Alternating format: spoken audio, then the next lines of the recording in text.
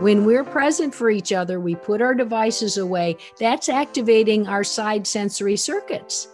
And the more that we can repeat these states of presence, the more we build, and that becomes a trait. And that in turn can become a new baseline way of being for ourselves.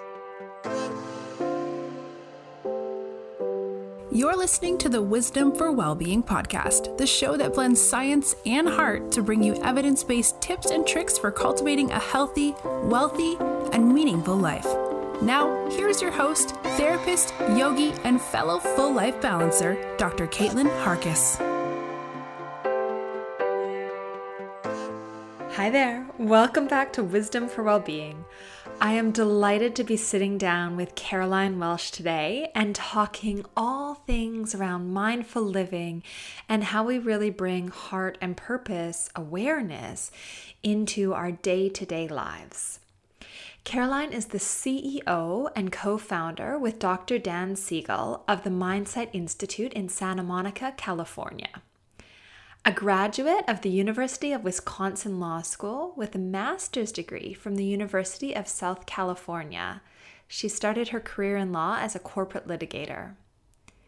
Caroline has served as a Los Angeles County court-appointed mediator, as well as in-house counsel at MGM Studios and Spelling Entertainment Group. She began her mindfulness practice 40 years ago while working in Japan as an English teacher. In March 2020, Caroline's book, The Gift of Presence, a mindfulness guide for women, was released. And to me, this book itself has felt like the gift. She manages to seamlessly bring together the academic world, an understanding of evidence-based practice around mindfulness and meditation with this beautifully flexible, compassionate understanding of what it's like to be a woman, to be a mother, to be a being in this busy world where we have expectations in a sense that maybe we are never quite doing enough. In writing this book, Caroline interviewed hundreds of women, as well as integrating her own lived experience, her own story. So I think that you might find this book, and certainly this interview, really connects you and normalizes the experience, the challenges that we go through in navigating this busy world and the expectations we put on ourselves. In this conversation, Caroline also talks about anti-racism and anti-sexism and how mindfulness can actually support us in becoming more effective allies through this present awareness of what's happening, what's showing up, and how we hold space that's necessary to continue these conversations towards working for a more just future. Caroline is really passionate about this work, as well as the work that she does providing lectures and workshops to enhance well-being in our personal and professional lives. She and her husband Dan live in Santa Monica with their dog Charlie and have 2 adult children. But without further ado, let me introduce you now to Caroline herself.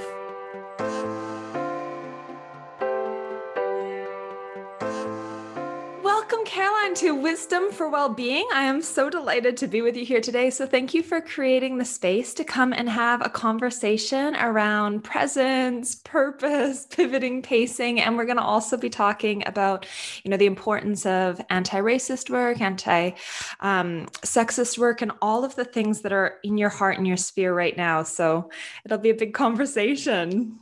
Thank you, Caitlin. It's my pleasure to be here today.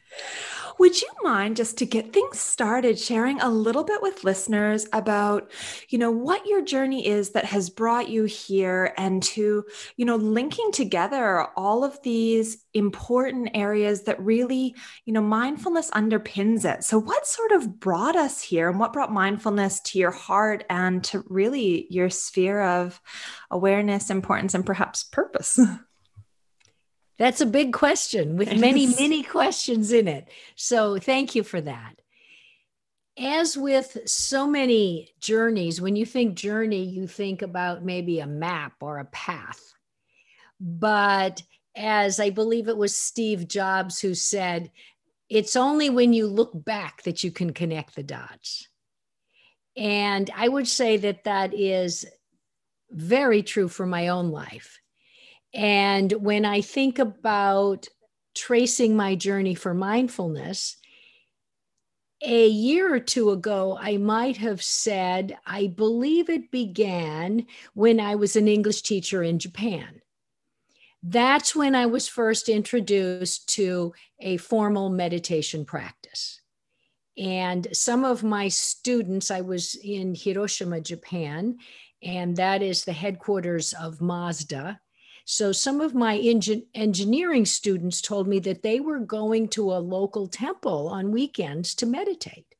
And that in fact, their whole company often took groups of employees there to meditate.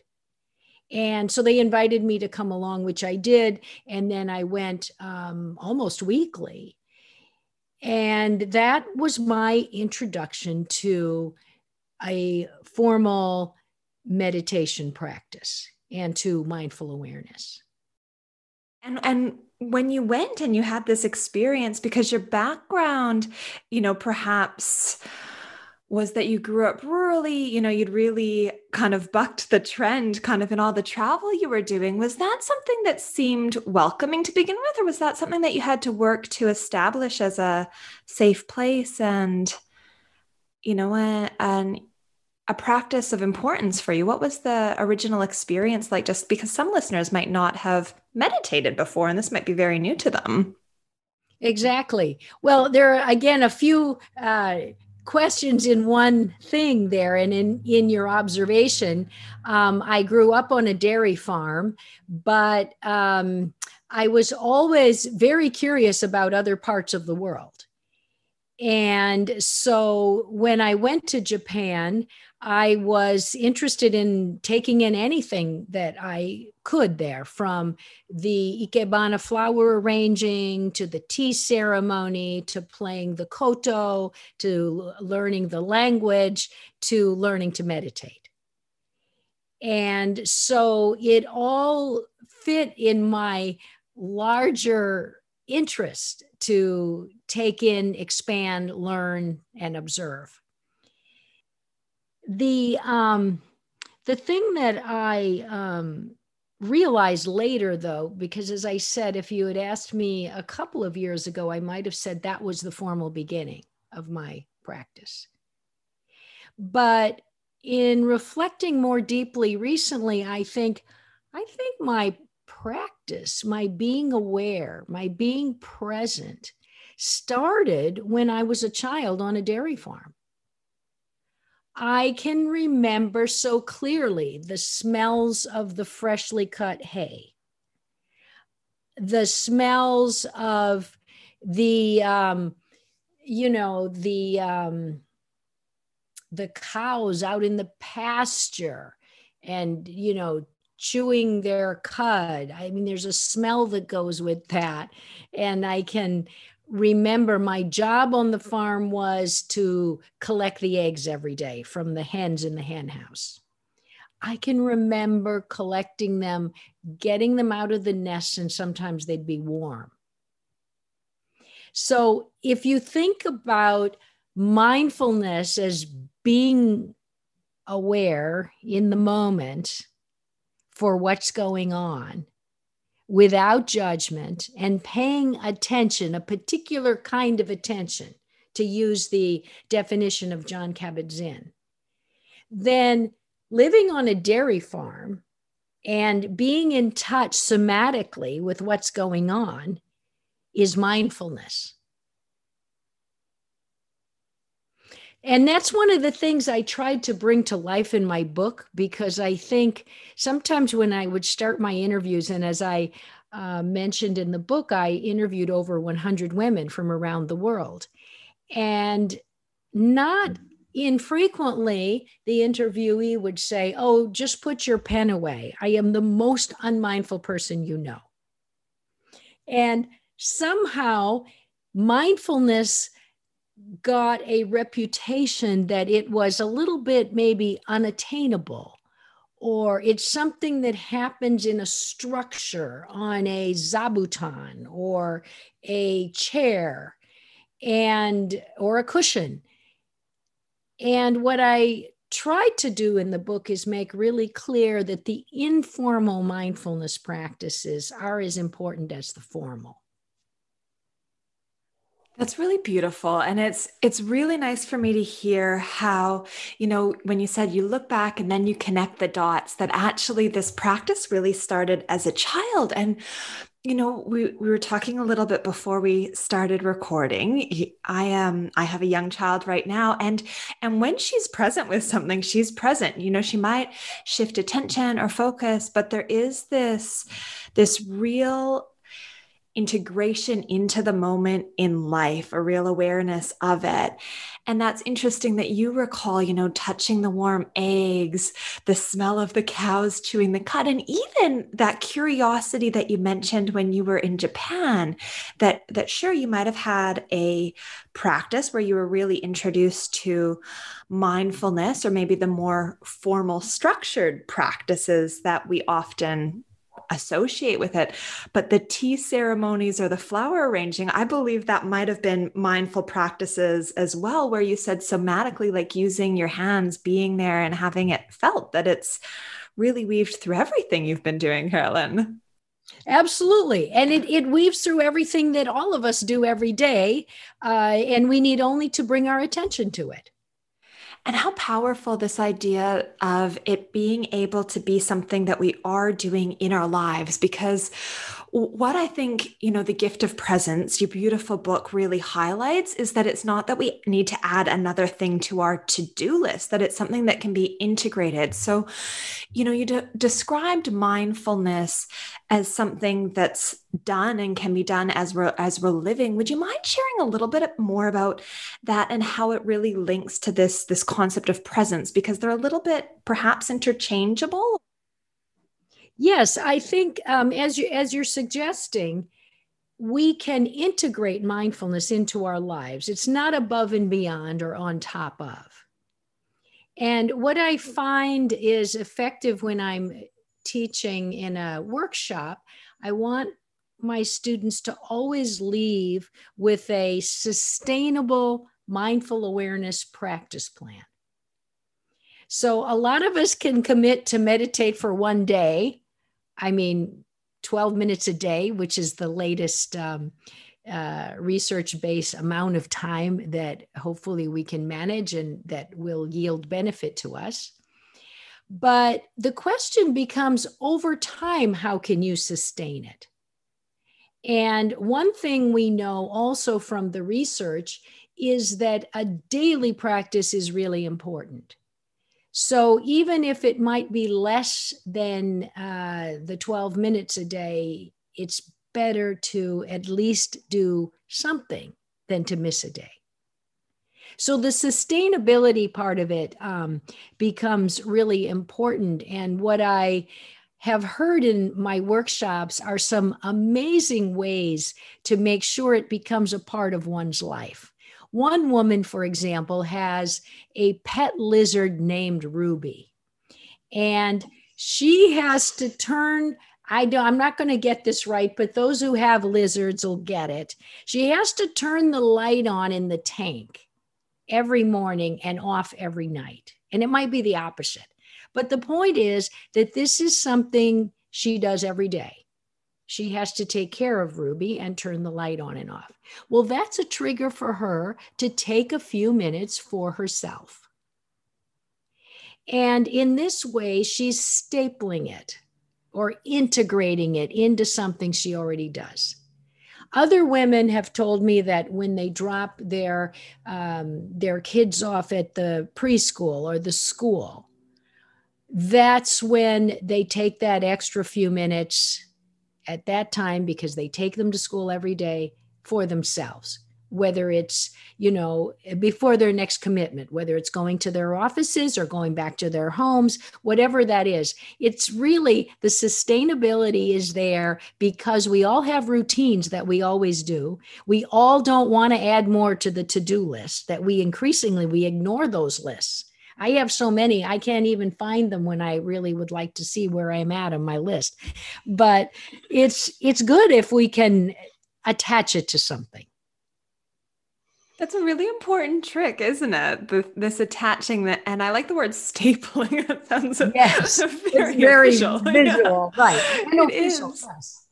And I guess with that, so this idea of stapling it to something we're doing, probably listeners right now are kind of doing something perhaps while they're listening to the podcast. What a beautiful idea to think, oh, well, maybe, if I listen to a podcast when I turn it off or before I turn it on, that might be a time. Or if there's something else in life that is happening every single day, that's really where we want to staple it, because the dailiness, the regularity is vital by the sounds. That's the importance, not so much the duration as the regularity, and that being part of our life. Yes, exactly. And not to underplay the studies that we know. In particular, I'm thinking about the work of Dr. Amishi Jha at the University of Miami. And her most recent work tells us that 12 minutes a day is important. What we don't know is, can we divide that into 6 pieces and have it 2 minutes? We don't know that. I mean, there are research centers, including the University of Wisconsin and Richie Davidson's lab. They're looking into questions like this. But we do have some, answers now that we can be confident in. I think that's also important because sure, a couple minutes will be easier probably for those of us who are anchoring it to something else in our day, stapling it in. But also 12 minutes is different than maybe the visual we have of it being 30 minutes, an hour, 2 hours. You have to get up at 5 a.m., which isn't necessarily something those who have very full lives, full schedules, and all those little to-do lists floating around will find as easeful. So that gives us an anchor of something we might work towards. Exactly. And I would also include in the minutes that you can spend in a day, it includes time, such as the time that you and I are having right now. We're fully present for each other. We have stepped out of the midline circuits of our default mode network, where our narratives all about ourselves live. That narrative that says, I should have done this, and it goes to the past, or this is what I'm going to do, or this is what I fear in the future. When we're present for each other, we put our devices away. That's activating our side sensory circuits. And the more that we can repeat these states of presence, the more we build, and that becomes a trait. And that in turn can become a new baseline way of being for ourselves. How incredible that what we're doing right now, and what listeners might be doing with whatever activity they are showing up for or listening in for in this conversation, that's actually rewiring our brain. And as you said, moving to a trait. So it's almost this change in our structure of ourselves and how we show up and react and are in the world. That's incredibly powerful stuff. Exactly. It is. It's transformative. And to think that we can choose to respond to something rather than react. What a beautiful way of phrasing it, to respond rather than react. And with that response, I wonder, could we introduce listeners to your 3 Ps of presence? Because the responsiveness there, I think, really connects beautifully. Great. So let's go to the 3 Ps. They are purpose, and the next one is pivoting, and the last one is pacing. And there was quite a bit of competition for those 3 Ps, but I didn't want more than 3. I thought we needed to be very accessible and memorable, and I thought that everything that I wanted to highlight could be contained within those 3 Ps to bring mindfulness to life in our daily work, in our daily life. So purpose, there's a lot of research on purpose, just as there is on mindfulness. It's a free natural resource. It contributes to our well-being and our happiness. And I was so happy to come upon the work of Victor Strecker at the University of Michigan. He wrote a book called Life on Purpose. And so he spent his life looking into the benefits of happiness and eudaimonia and having purpose, something, a thing in our lives, a big thing that brings meaning, that's based on our values. And it could be something that, and is often something that we can't finish in our lifetime. It won't be done. It's big. It's what gets us out of bed in the morning. So this is the kind of thing, however, most of us don't stop and think about because we're busy. The thing I so treasure about purpose is that it can get me through the hardest day. And it works like this. We all have days where we feel so defeated because there were so many challenges, both the expected and the unexpected. And of course, our brains go to the negative, what we didn't get done, not necessarily what we did get done. On those days, the discouraging ones, if we can go back to our purpose, my purpose is, and for each role we play in our lives, and we're all playing multiple roles, if we can pull out the purpose and say, okay, today my son had a really hard time with his Zoom class and his math, but I'm still going to be the most resilient patient parent I can be, even though I got a little impatient. And we can also, the concept of, knowing that there will be ruptures between people, parent, child, employee, employer, people in relationship, but knowing we can repair it. This is such a valuable and an important concept for us.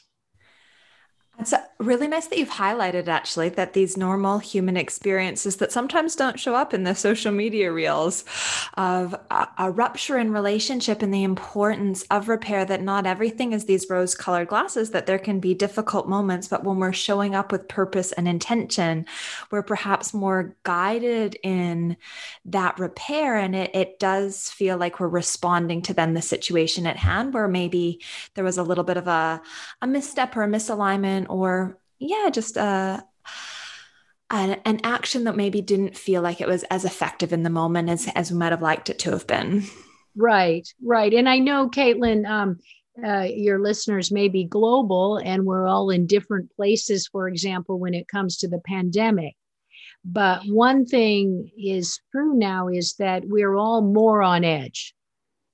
So now more than ever, it's great to be able to remind ourselves that we can repair, that it's inevitable there will be ruptures, and that we can take control of something, which happens to be our response to the things that come at us. That makes a lot of sense. So it's that being mindful and aware of these things that are coming at us, and that's where we get to have some action, some control, and some decision making.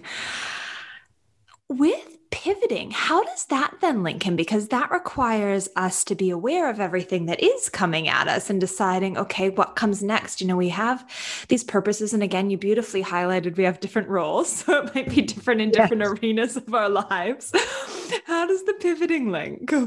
Well, the pivoting over the course of the interviews became so important because I saw so many women either paralyzed by choices or not being able to move out of something or into something, even though somewhere within themselves they knew they should.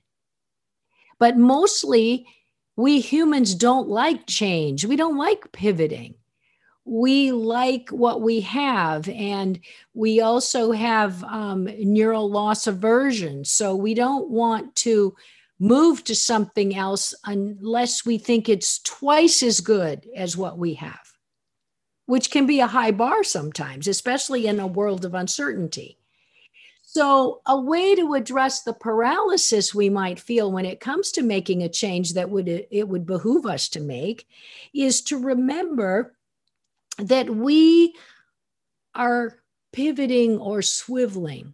We're still grounded. We still have our work experience, our social skills, our friends, our colleagues.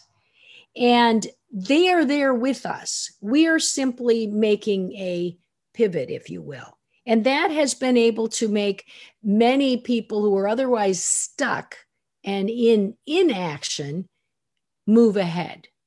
It's really powerful. It's I like that you used another P versus paralysis. There you go. That linking it. Yeah, there's a theme.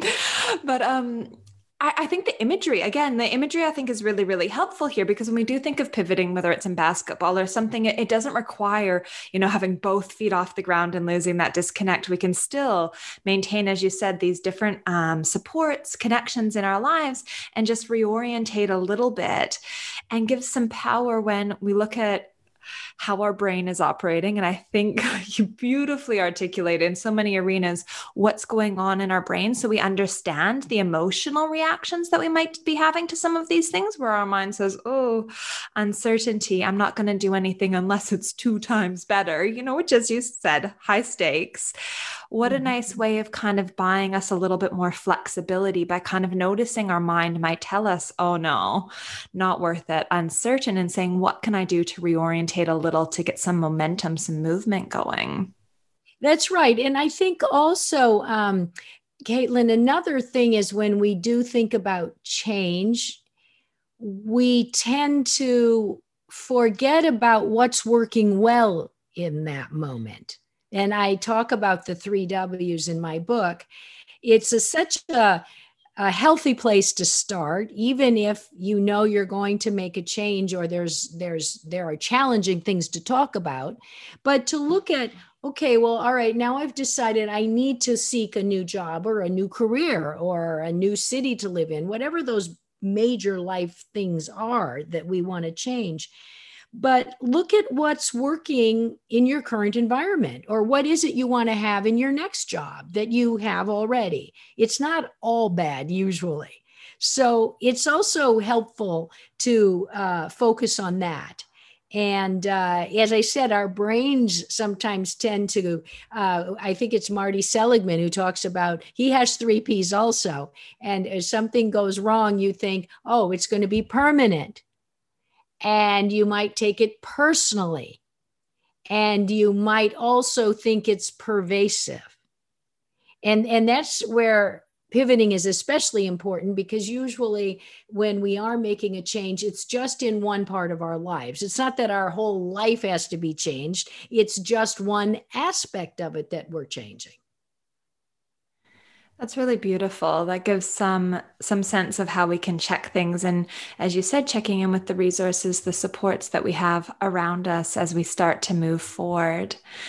And I think with this, the changing and kind of the movement we make in our lives, this actually ties in. I mean, it all ties in, doesn't it? But with pacing, this idea that changing all domains at once and doing everything at once is a pretty difficult and overwhelming feat. Perhaps might link back to that paralysis again, but can also leave us with what's the lettering for it? FOMO.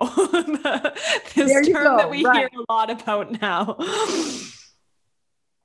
Fear of missing out. Yeah. And what about moon, missing out on now? Oh, I love it. That's what we need to replace it with. I will put that acronym in our show notes so we can make sure we keep track of it. Yes, we need to promote moon. Moon. I don't want to miss out on now. And how does moon help us with pacing? Yes. Well, it helps us because we first identify in pacing, what is it that is my priority right now? You gave a beautiful example, Caitlin, before we started recording. You have one child, you have one on the way. So you were explaining how that would affect the scheduling in the podcast rollout. And so it's not that you can do, or I or any of us can do it all at once. That's an experiment that we tried in the 70s and the 80s. That was what, I learned as a new career woman, that we now can do it all. But I think what we've come to understand now is that we can, but not all at once. And the one word for that concept is pacing.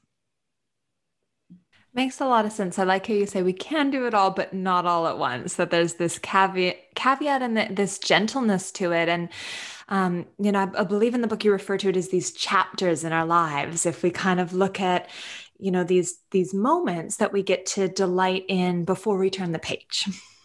That's right. And I like that. Before we turn the page, we need to be fully, again, back to Moon. We don't want to miss it. I mean, there are things that come around in our lives, whether it's an opportunity to take a great promotion or move to another city, or, have our second child, or have a child, or have a special time with a parent who has a limited time on earth. We all have those time sensitive things. And the key really sometimes is recognizing that they're in front of us. I recall one interview, and a very hard driving executive. She had risen very quickly through the ranks of a major consulting firm. And her twin sister called her. Her twin sister was pregnant at the time, and called her to say, I think I'm going to have my baby tomorrow.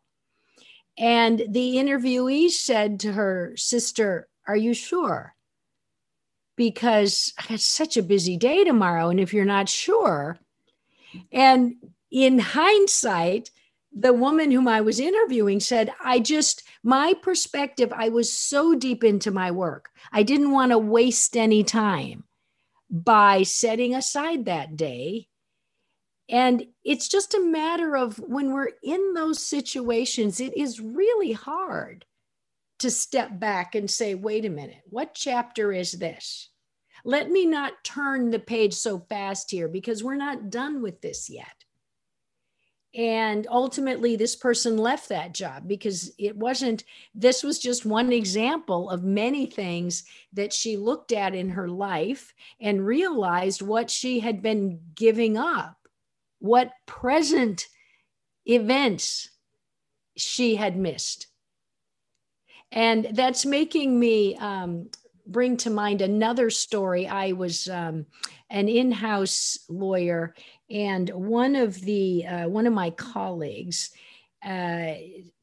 told me the story of how she got married a year earlier, but she had no time to take her honeymoon. No time. And this is, I know, coming out of corporate litigation, this is not a shocking story. There are so many like that, because it's almost, in my profession of corporate litigation, it's almost a badge of honor for some not to take vacations, to have the whatever it is, whatever you call that, perseverance and so-called dedication to not take time off. But again, that's one of the things I'm trying to make really available to us in the book, the permission to set up our own expectations, our own values, our own pacing. I think that's really beautiful, and that it's our own and permission, and it links back to purpose, doesn't it? Because I imagine that you told that story in the book as well, so I know that the high corporate exec went to the birth, but that there would have been that realignment with her purpose in that moment, which is why it's so fulfilling. And I suppose that chance to reflect on what our purpose is, and it might be different perhaps in these different domains that we've talked about, but that can guide us into how we maybe express and live each chapter. That while we might not be able to do everything, if we have purpose, there might be certain purpose-driven activities that are time framed for where we're at a specific point in time. Yeah, exactly. And I think, to use the example of the woman whose sister is delivering imminently, one of her purposes in terms of the family may be to be an available aunt, one who shows up. And her purpose with respect to her work may be to be a responsible leader in her company. And so we need to keep the different purposes in mind and at the same time figure out which one is the most time sensitive. Yeah. Yeah. And that presence and that mindfulness might be, how I assume is vital in discerning that in the moment, because it would be shifting and changing, wouldn't it? That's right. And I do talk about some of the myths of having purpose, that, for example, they're one and done. Well, no, our purposes might shift, depending on timing and priorities. Your role in work may take precedence over your role in other parts of your life, but it's a shifting. It's not that we write our purpose down and then we don't have to look at it again. It guides us for 20 years. No, we very likely have to update it. And speaking of, I guess, like purpose and things that I think are really important to have conversation around right now, you highlighted that, this past year, there's been such an unfolding and a shift in America and globally that we've really seen the damage that we as a society, very much a society that has social structure and, embedded racism systemically is doing to, our sisters, our brothers, our communities. And anti-racism has really come to the forefront of awareness and conversation that needs to be had. You also mentioned it links with mindfulness. So I'm curious if we could maybe have a little bit of a conversation for listeners around this to support all of us in then engaging in anti-racist action as well as, anti-sexist action, given that this is, for a lot of us, something that no doubt connects to our sense of purpose and moving towards a better world, a more just world.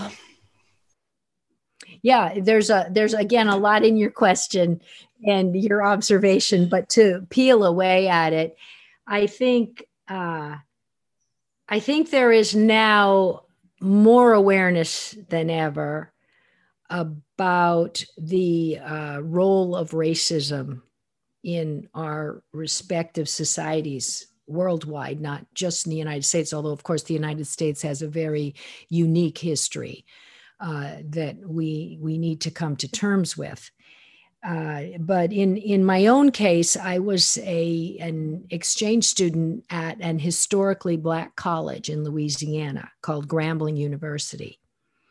And growing up on a dairy farm in very white, very rural Wisconsin, I knew only one Black family before I went as a college student to this university for a semester.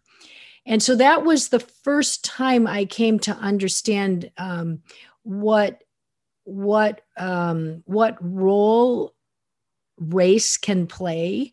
And as I was checking into the dorm on the campus, the attendant asked the woman in front of me if she would mind having a white roommate, to which she said, yes, I mind, and no, thank you.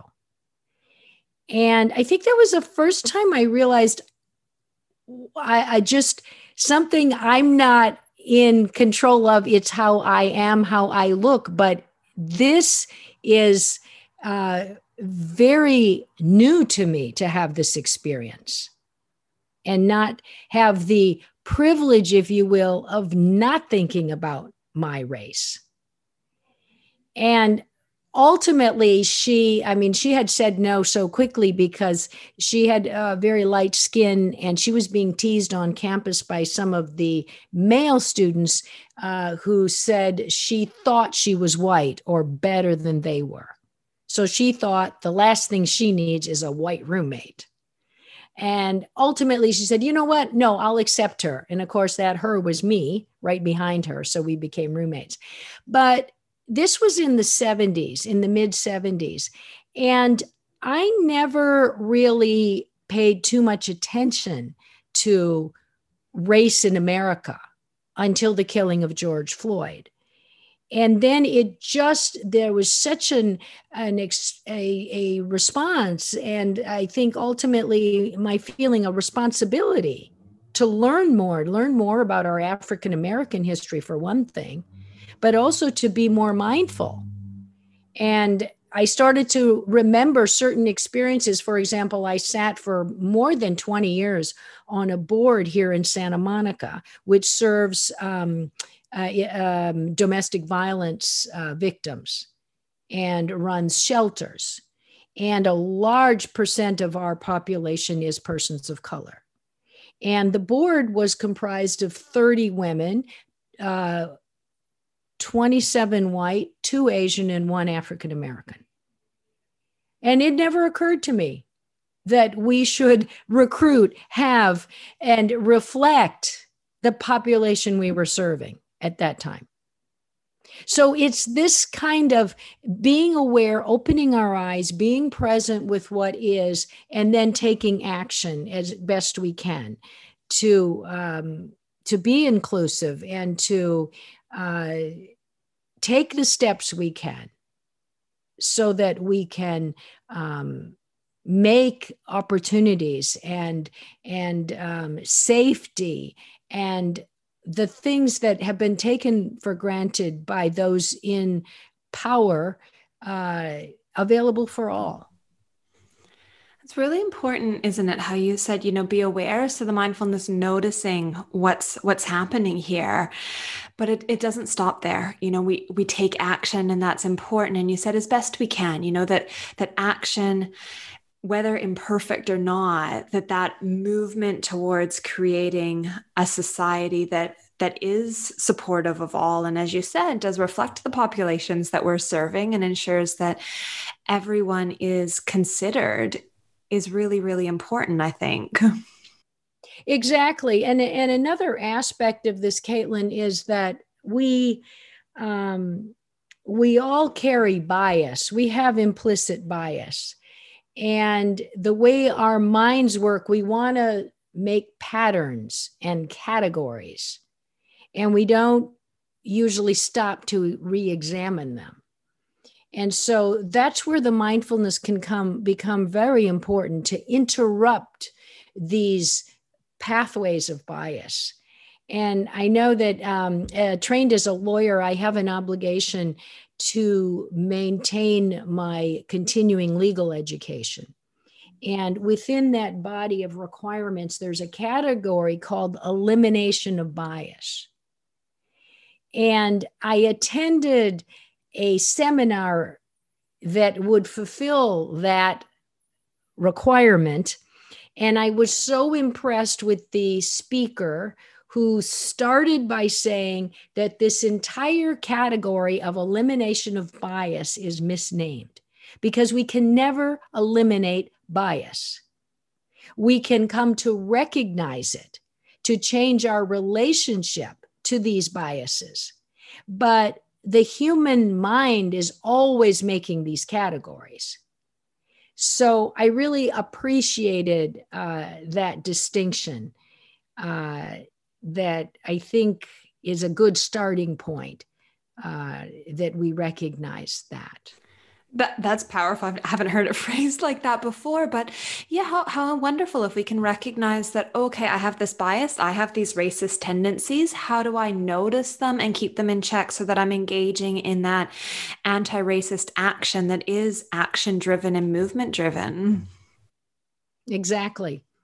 And there are so many powerful books, many of which have been available to us, but only now the interest in them, and they're getting printed more. But the work of Ibram Kendi, for example, Stamped from the Beginning and How to Be an Anti-Racist. I mean, these works, or the work of Wilkerson, Caste. Wonderful, thoughtful, well-researched resources for us.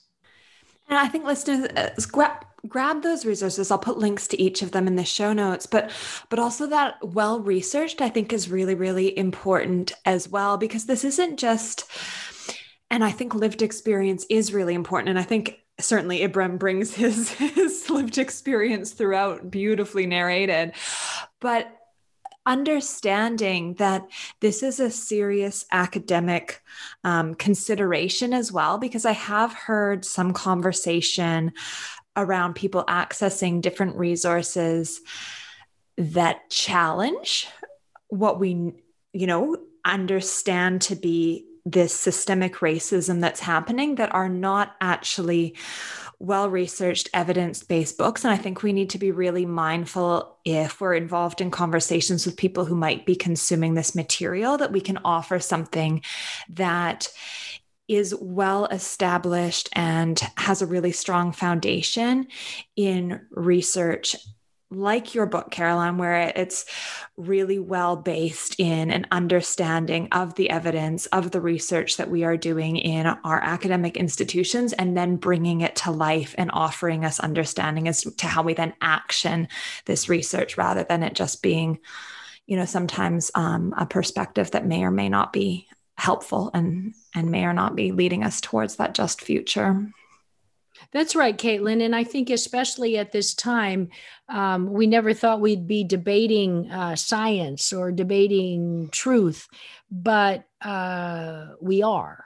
And so I very much resonate with your striving to bring forward reliable sources that can help us be better educated. Yeah. Well, thank you for bringing this conversation to the table as well. And I think, it's really interesting, the language change too, because you highlighted, the anti-racism was really important, close to your heart. And I hope close to many of our hearts right now. But this language change, I think, is really useful too, that it gives us an opportunity to deliberately action and really focus on how we increase our awareness of these imbalances. Like you said, the board, something that you hadn't noticed before. And I think all of us probably sitting back, giving ourselves a moment, will notice where there's a mispairing and, a privilege to the fact that we haven't noticed some of these things. Exactly. And I think we can see, fortunately, around us, the actions being taken, for example, to more represent populations that are being served, and interventions in schools, and helping students who've witnessed traumatic events or violence, that the facilitators who come in be persons of color, if that population in that school is largely persons of color, or if mindfulness teachers and in mindfulness centers, that the students who come are able to see in front of them someone who they can imagine, and more readily resonate and align with a person of color. And so there's a lot of progress being made now in not only that, but in trying to also educate whites about understanding better about race relations and being anti-racist. And I think that's an important thing. We're sitting here, we're both having this conversation as white women, that we need to take the ownership to in educating ourselves and constantly seeking out for resources that are available to us, and not assuming that someone else needs to come and do the work for us. Yes, that's right. And I think early on, when we started to become more aware of racism and its impact, there was quite a bit written about the exhaustion of African Americans for having to try to explain or educate us as whites who haven't taken the time to learn the history or become more aware of their reality. And so I do think that's an important piece. Yeah. And then in Australia, it's lots of conversations around reconciliation and the systemic racism that impacts our Indigenous population here. And I know that that's also a population that's affected in North America, being from Canada myself, and knowing, the history that exists in these nations. So I think this is an area for us to be aware of, to be mindful of, and really to connect with our purpose, so that we are showing up even when it's uncomfortable, and I guess having the skills, the practices to be able to sit with that discomfort, which I almost might liken back to when there's rupture in relationship. I don't think it's as simple, but that this skill of being able to notice when something uncomfortable is coming up for us. And then, as you said, being able to respond effectively in a way that is in alignment with our heart is a beautiful offering that mindfulness, that practice can underpin. Exactly. And I'm glad you called out the discomfort aspect of this, because it is uncomfortable and it takes energy. I mean, to learn and to come to terms with the history is very powerful, and it goes to pacing as well. We really need to take in what we can in a given day or week and do what we can, but be also, at the same time recognizing this is hard work and it is uncomfortable. That goes with it. There's no way around that. It's important that it's hard work and it's uncomfortable and it's still important. Just because it's hard work doesn't mean that it's not important, not valuable, or that that's necessarily a bad thing, that's actually where some transformation can occur. With that, for listeners who are sitting here going, okay, I align with this, I align with the idea of bringing mindfulness in my life, where could people start? You mentioned just daily activities, kind of that stapling might be a starting point for cultivating mindfulness. Is there any other sort of strategies or skills that we could implement in this moment just to move towards creating this change or, this alignment even? There are so many resources. We could spend another hour on all of those. But I will reference the book, because this is what you've done so beautifully, is you've tied it all together. So listeners, please grab a copy of The Gift of Presence, but just to start us off. But to answer your question, I always like to say it's like figuring out when you go to the gym or decide what your physical exercise will be. You kind of have to decide what mindfulness practices can you sustain, what's going to work for you. And there are plenty of apps, amazing apps. I use several of them myself. There's Insight Timer, there's Headspace, there's Calm, and there are many more. And you can very easily, see, and they have a variety of different teachers, many of them, and you can see what resonates with you, knowing that what works for you or you seem to really like one day, it may not speak to you the next day. And that's okay. One day you might ride your bike, the next day you walk, the next day you take a day off. Although no days off in the meditation, please do something every day. Get a scooter. The scooter. I'm just making the point that there's a lot we can do. I'm actually in the midst right now, Sharon Salzberg, who is one of our mindfulness leaders in the United States. She has a 28-day challenge every February. And this is her 11th year of doing that. I'm sure you could jump on that now or next February. And she makes herself available in person twice during the month. And there are so many other mindfulness teachers, and there are wonderful conferences such as Wisdom 2.0, which, as some of your listeners may know, because Jon Kabat-Zinn gave many weeks of mindfulness practices and mindfulness messages for us, delivered to persons around the world. So these are all resources, and persons also may want to find a teacher who can guide them. That is important, not just reading, and I don't mean just reading, but all of these things support us in having a vital and very much integrated mindfulness practice. Thank you. That's a really beautiful offering because it gives us options, doesn't it? That if we're someone who has our phone on us, an app can work for us and we can be flexible around what's resonating. That if that momentum of a challenge or kind of doing, okay, it's 28 days learning from one of the world's best teachers, if that's kind of inspiring, beautiful wisdom 2.0, of course. And I'll be putting links in the show notes. And also, you highlighted getting a teacher too, that for some of us, that in person and that opportunity to dialogue and be around someone who emanates that mindful awareness that I really feel has a visceral and energetic feel to it, that can be really powerful as well. So there's lots of options for us to explore.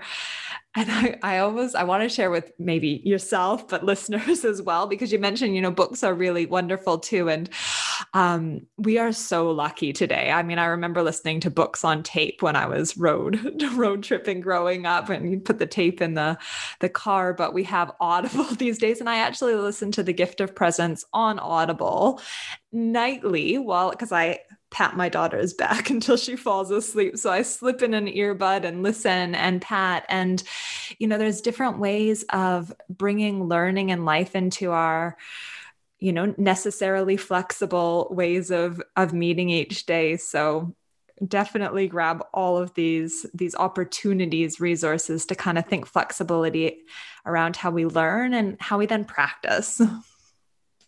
Caitlin, thank you for sharing that story about the earbud and listening to The Gift of Presence.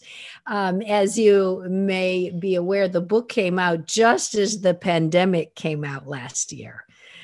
So by March 17th, the day of its release, they had just closed down restaurants in New York City, and we were all becoming very aware that the COVID wasn't confined to Wuhan, China, that it was very much moving through our country. So when I hear that the work has made its way to Adelaide and is resonating with you, that means a lot. So thank you for sharing that.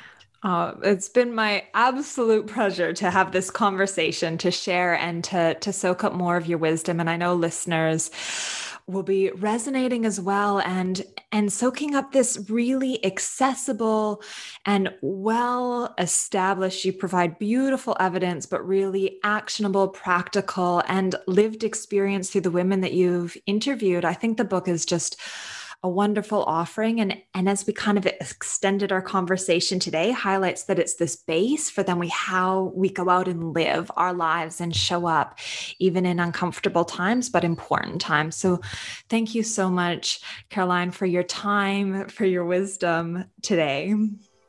Thank you very much.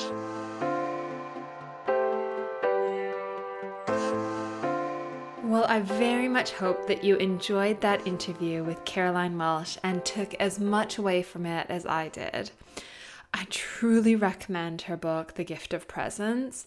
It certainly struck a chord with me and brought together a number of different theories, avenues, areas of research that are taking place within this mindfulness and meditation space in a way that was really practical, accessible, and compassionate, so that we can find these ways of bringing mindfulness, presence into our daily lives in a way that we can appreciate its gift rather than it feeling like a burden or something that's unattainable.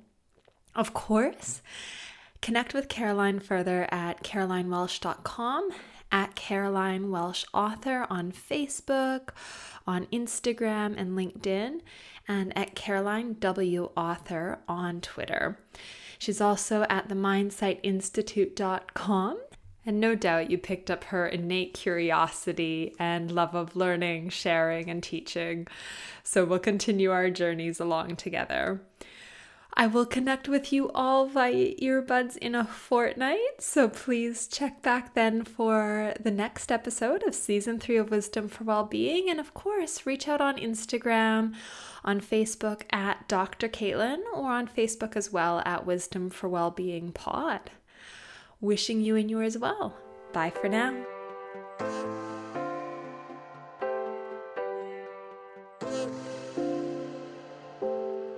Thanks for joining us this week on the Wisdom for Wellbeing podcast. Please visit drcaitlin.com to connect, find show notes, other episodes, and to subscribe. While you're at it, if you find value in the show, we'd appreciate a rating, or perhaps simply tell a friend about the show. Wisdom for Wellbeing is not a substitute for professional, individualized mental health treatment. If you are in crisis, please contact 000, your local emergency number if you are outside of Australia, or attend your local hospital ED.